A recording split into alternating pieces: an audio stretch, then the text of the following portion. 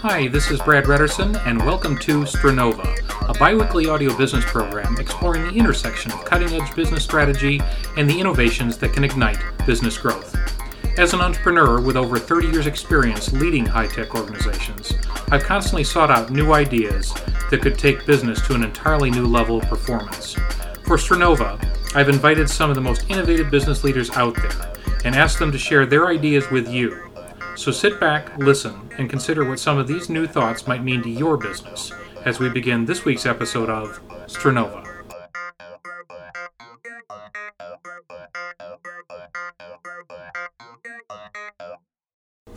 On this episode of Strenova, we'll be talking about something many of our listeners know all too well: the challenges of getting past those first few years of a startup's existence. You know the drill. You have to secure your first round funding, build your team, get the initial strategic vision clarified, develop first revs of your products, get the marketing rolling, and convince those first customers to take their own leap of faith and agree to buy something very new from a company that didn't exist perhaps only a few months before. I can hear you all nodding out there, thinking through what you had to do in your world.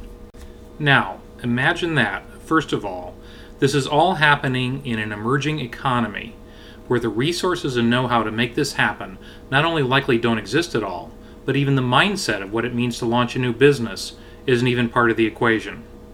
To make it even more complicated, let's make it a country where capitalism itself is a very new concept for even the government to deal with, like mainland China. And if that weren't challenging enough, let's try to develop a model to help not just a handful of companies, but maybe say as many as 200,000 of them that are moving from government ownership to privatization to having to learn everything it takes to succeed as startups in a very short time. Would you take the challenge? Well, one person who not only would, but may just have the inspired blend of business experience, philosophical groundings, and understanding of human nature to be able to succeed in that challenge is our guest this episode, Dr. Raymond Yeh. He himself co-founded and was CEO of 3 successful software companies during his career, has been a management consultant to many nations such as the UN, Brazil, China, Singapore, Sweden, and Taiwan, and has worked with executives of leading global companies such as IBM, GTE, AT&T, Siemens, NEC, Fujitsu, and Hitachi, among others. He's a fellow of the IEEE, author of over 120 scientific papers and 10 technical books, the 2005 business bestseller The Art of Business, and, among many other honors, is the recipient of the Pioneer in Information Technology Award from the government of Taiwan. We are excited to have him as our guest. Our conversation took place with him by phone from his retreat in Ukiah, California. Let's listen in. Ray, thanks for joining us this week on Strenova.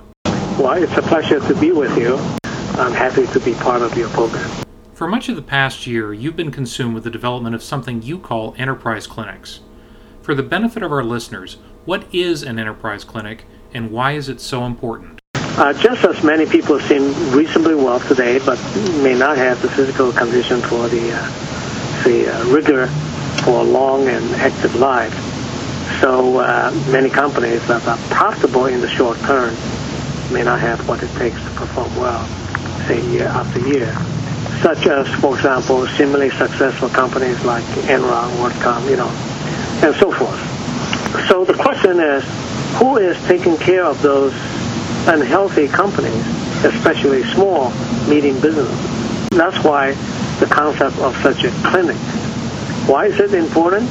According to the SBA statistics, 50% of the company die within first year, and about 95% of them die within 5 years. So it is important people think of the health of a company,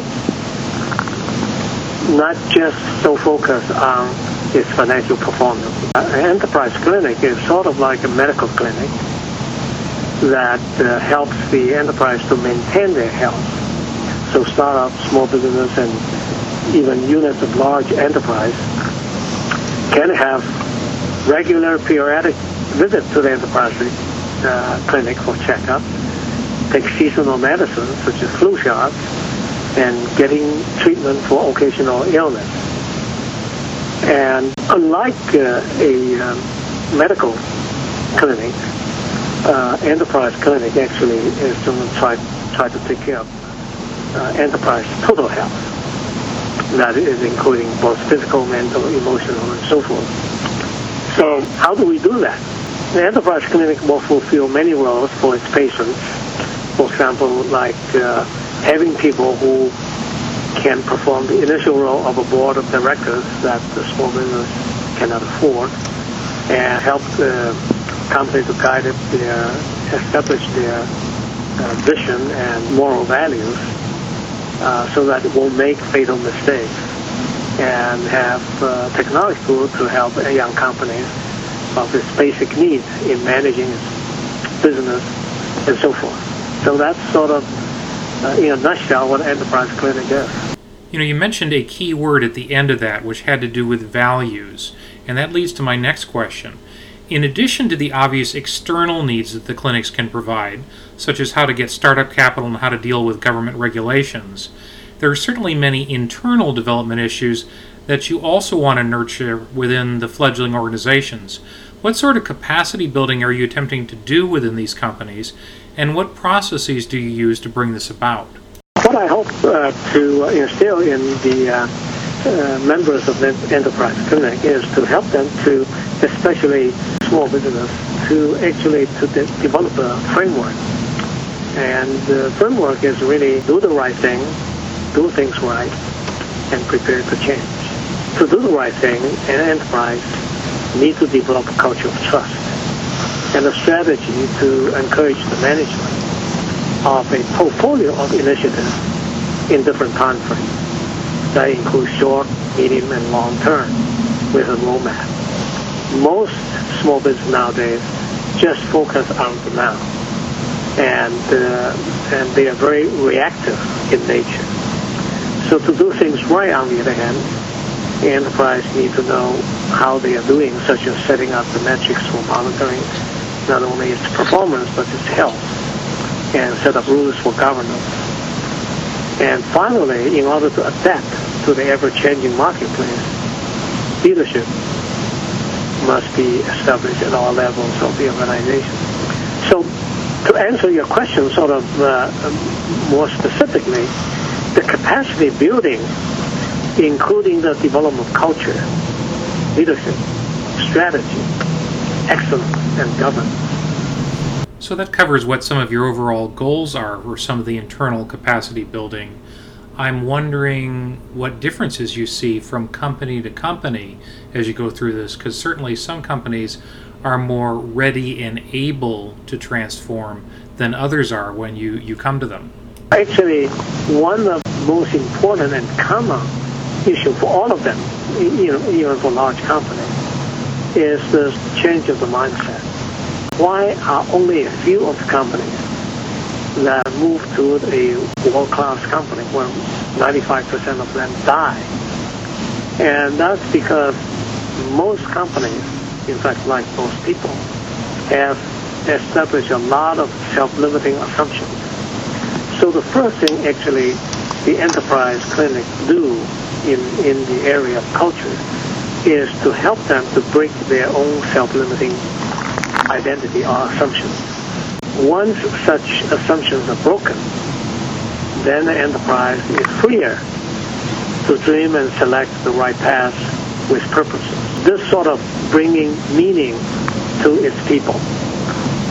This whole concept of self-limiting assumptions is something that you've brought up on a number of occasions, I know, and it really is an important concept.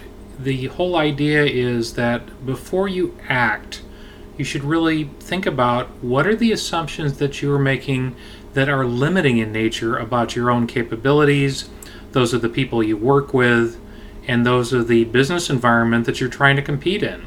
A lot of times people, apparently from your perspective in all cultures, actually are limiting themselves as they go forward, and really assessing this is a key step to being able to be completely healthy in your concept of the Enterprise Clinic. So one of the surprises here, and perhaps it shouldn't be so much of a surprise, is that, as the old saying goes, the enemy is within more than it might be from the outside. I remember one company I did, which is already in 3 continents, medium-sized company, and they just hired a CEO. So, I usually have several sessions on the self-limiting assumptions. So on the 3rd session, the CEO is a conference call from Chicago, whereas the co-founders were in California. So we had a session. And the first 2 sessions went very well. I mean, the new CEO and the founder seems to be saying good things about each other. They seem to have the same similar vision.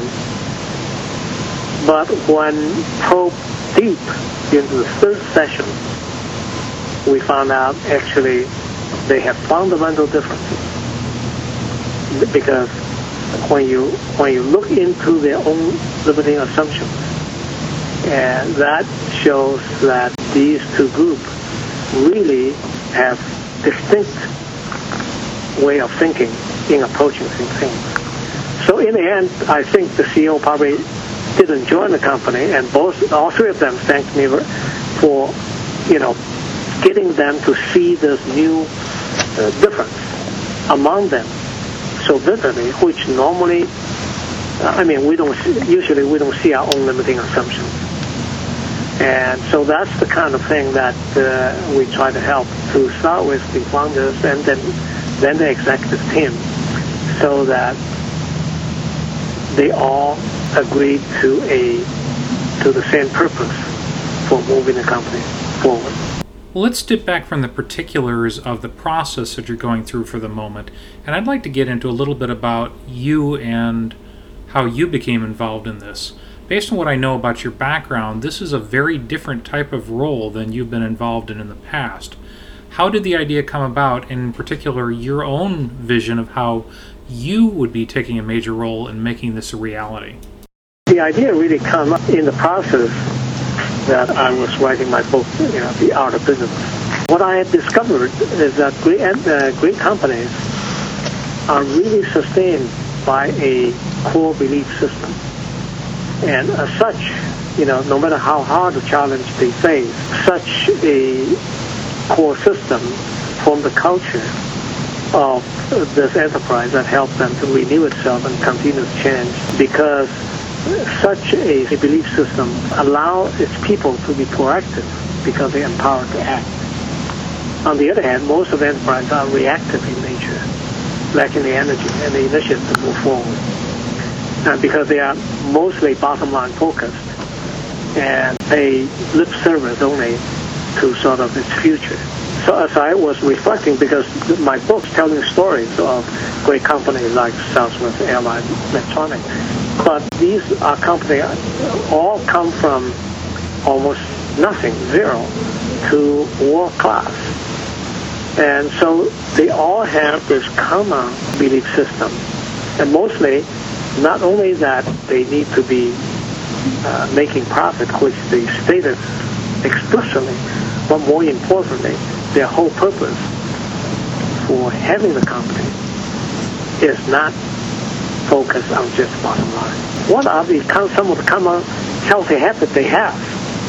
And in fact, what I've learned is every company can do that. They just have to get into the healthy habit, like this. You don't really.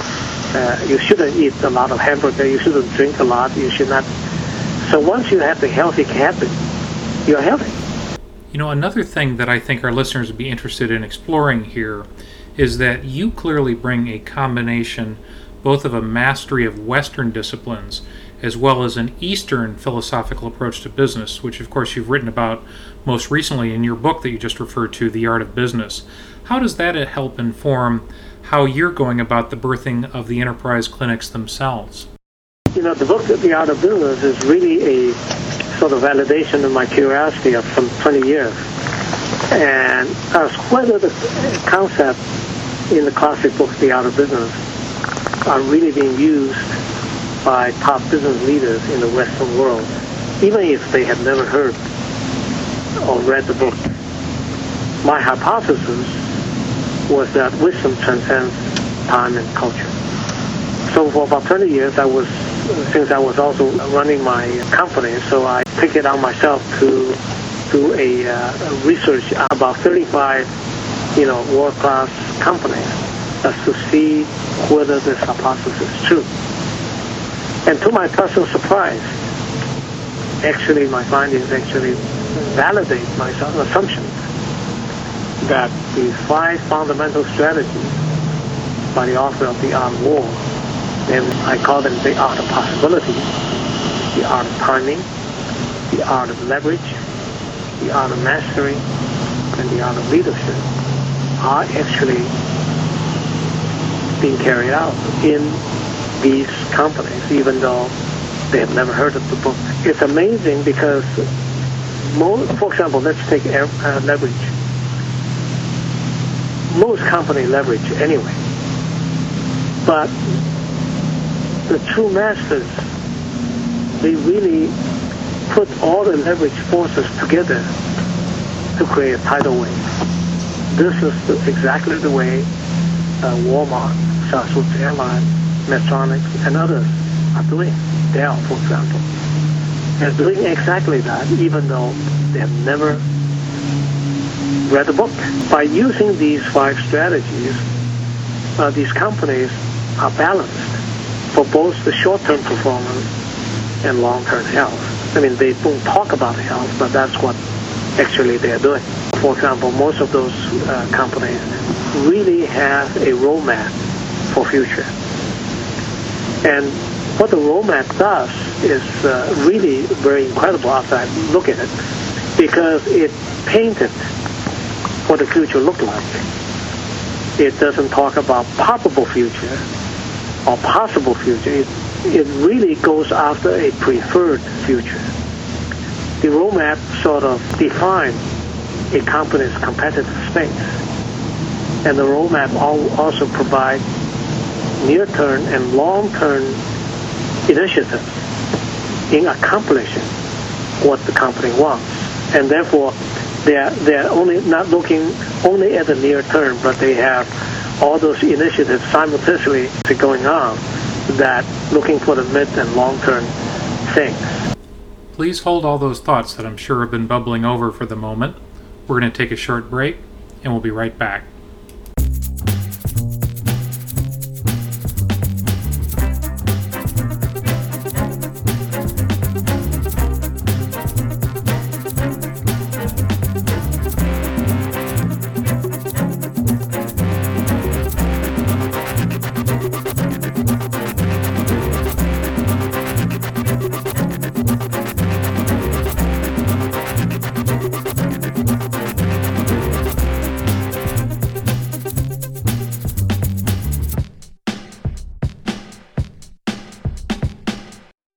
Hi, we're back with Ray Ye, the author of The Art of Business, and we're talking about the Enterprise Clinic Project.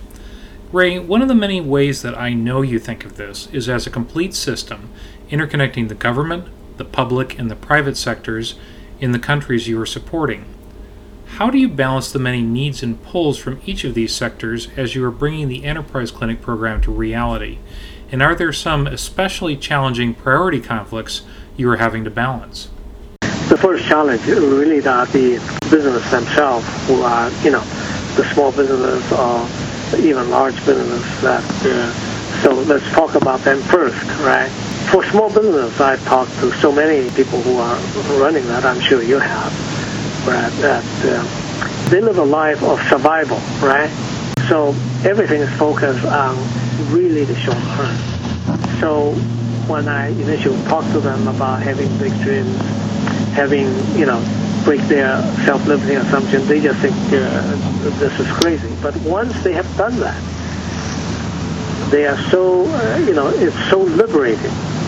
And for example, I've talked to a very well-known doctor, and the work is so tired because she works long hours every day, although her business is very, very good. Actually, I only did one session for her because that's the only time she has, she can give me a morning. But once that impacted her for 6 months. And after that, she has totally changed. And the key for the small business is that why you have to have a big dream, in the sense, if you really want to make this business a sustainable one, you also have to understand that you need to execute with small steps. So that's one aspect of it. Now, for the government, for example, that is helping the small business, it really, they should look at this, the enterprise clinic, as an instrument for efficient way of implementing regional economic development. As if the SMEs are healthier, so the better the economy in that region, and the SMEs in this enterprise clinic all sort of can form a community that's supporting each other. So if you look at different member stakeholders, they have different capacity building, so to speak, in your own words. But the key is really the core is the members themselves. So just as you look at this as a complete system, I would guess that you have some capacity building as well as some expectation setting for the government part of your system, in much the same way that you've obviously had that for the small business owners that you just talked about. What are you learning about what's required here for the government partners, and how are you addressing these issues? I think for government, they need to primarily look at themselves as providing policy that encourage SMEs, rather than, say, like many of the government programs that provide direct cash. So I'm working in China, for example, one municipal government is providing what they call, the policy is that they were providing some awards for people to encourage the SMEs to go through the enterprise clinic, and in hoping that through these awards that the best SMEs can be pulled into getting to be world class, and therefore bring the entire regional economy up. So they are designing specific policies to help the regional economy using the enterprise connect as a tool. You know, this sounds like a valuable service enterprise for business startups all over the world, and yet, from my discussions with you, you've said that you plan to do this only for what are normally labeled as third world countries. Why is that? I would say I'm focusing on emerging economy, and for the following reasons. That is, in China, for example, in Brazil too, that I noticed, is that the economy is booming, but the attention for small business is very little. Compared with, for example, we have in the U.S., we have SBA here, and we have a lot of VCs looking for startup and things like that. In China, this is, for most of the small business, this is totally not there. So that's one aspect. They need more help. Secondly, because the economic water is rising, so there are a lot more opportunities. At the same time, for example, now that China joined World Trade Organization, the competition is coming from all over the world. And so they are really sandwiched right in the middle. For example, recently Europe and U.S. put a quota on their export in terms of textile. You know, just hundreds of small companies just close up. All right. So it's that kind of thing. So I think they are, because the opportunity do exist, and because of the greater need for survivability, they are much more amenable to change their mindset in order to compete and survive. But the third one is my own limitation. There's so much one can do. One can take small steps, and I believe that it's easier to influence more small business by going in the emerging economies of the world. And they are just tons to do there. Well, and I also believe, for some of the same reasons as you've already stated, that the potential for impact on the world stage is much greater by starting where you are starting than if you, say, tried to do the same effort inside the United States. That's what I believe, yeah. So what is the state of the enterprise clinics themselves? Is there a timetable, and when might we look for them to emerge? I'm still in the prototyping phase.